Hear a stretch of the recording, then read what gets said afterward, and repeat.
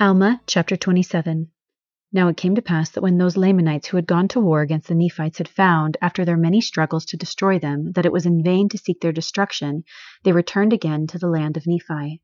And it came to pass that the Amalekites, because of their loss, were exceedingly angry. And when they saw that they could not seek revenge from the Nephites, they began to stir up the people in anger against their brethren, the people of Anti-Nephi-Lehi. Therefore they began again to destroy them. Now this people again refused to take their arms, and they suffered themselves to be slain according to the desires of their enemies.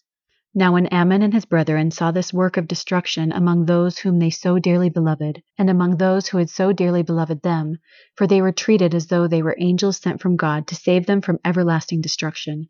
Therefore, when Ammon and his brethren saw this great work of destruction, they were moved with compassion, and they said unto the king, Let us gather together this people of the Lord, and let us go down to the land of Zarahemla to our brethren the Nephites, and flee out of the hands of our enemies, that we be not destroyed. But the king said unto them, Behold, the Nephites will destroy us, because of the many murders and sins we have committed against them. And Ammon said, I will go and inquire of the Lord. And if he say unto us, Go down unto our brethren, will ye go? And the king said unto him, Yea, if the Lord saith unto us, Go, we will go down unto our brethren, and we will be their slaves until we repair unto them the many murders and sins which we have committed against them. But Ammon said unto him, It is against the law of our brethren, which was established by my father, that there should be any slaves among them. Therefore let us go down and rely upon the mercies of our brethren. But the king said unto him, Inquire of the Lord, and if he saith unto us, Go, we will go, otherwise we will perish in the land. And it came to pass that Ammon went and inquired of the Lord, and the Lord said unto him, Get this people out of this land, that they perish not, for Satan has great hold on the hearts of the Amalekites, who do stir up the Lamanites to anger against their brethren to slay them. Therefore get thee out of this land, and blessed are this people in this generation, for I will preserve them. And now it came to pass that Ammon went and told the king all the words which the Lord had said unto him. And they gathered together all their people, yea, all the people of the Lord, and did gather together all their flocks and herds, and departed out of the land, and came into the wilderness which divided the land of Nephi from the land of Zarahemla, and came over near the borders of the land.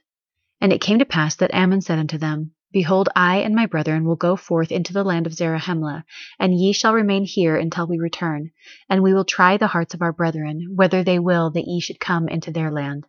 And it came to pass that as Ammon was going forth into the land, that he and his brethren met Alma over in the place of which has been spoken, and behold, this was a joyful meeting.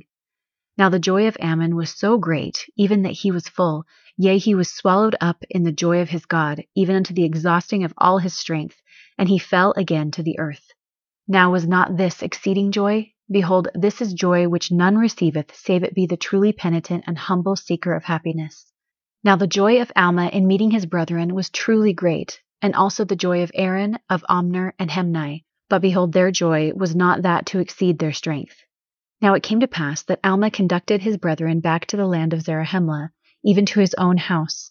And they went and told the chief judge all the things that had happened unto them in the land of Nephi among their brethren the Lamanites. And it came to pass that the chief judge sent a proclamation throughout all the land, desiring the voice of the people concerning the admitting their brethren, who were the people of Anti-Nephi-Lehi. And it came to pass that the voice of the people came, saying, Behold, we will give up the land of Jershon, which is on the east by the sea, which joins the land Bountiful, which is on the south of the land Bountiful. And this land Jershon is the land which we will give unto our brethren for an inheritance. And behold, we will set our armies between the land Jershon and the land Nephi, that we may protect our brethren in the land Jershon.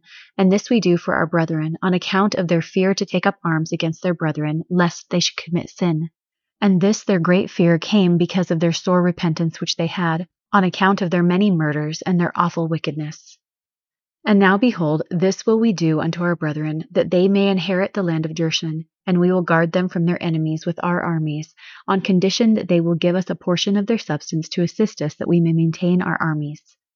Now it came to pass that when Ammon had heard this, he returned to the people of Anti-Nephi-Lehi, and also Alma with him, into the wilderness where they had pitched their tents, and made known unto them all these things. And Alma also related unto them his conversation with Ammon and Aaron and his brethren. And it came to pass that it did cause great joy among them, and they went down into the land of Jershon, and took possession of the land of Jershon. And they were called by the Nephites the people of Ammon. Therefore they were distinguished by that name ever after. And they were among the people of Nephi, and also numbered among the people who were of the church of God. And they were also distinguished for their zeal towards God, and also towards men, for they were perfectly honest and upright in all things, and they were firm in the faith of Christ, even unto the end. And they did look upon shedding the blood of their brethren with the greatest abhorrence. And they never could be prevailed upon to take up arms against their brethren, and they never did look upon death with any degree of terror, for their hope and views of Christ and the resurrection. Therefore death was swallowed up to them by the victory of Christ over it. Therefore they would suffer death in the most aggravating and distressing manner which could be inflicted by their brethren, before they would take the sword or scimitar to smite them.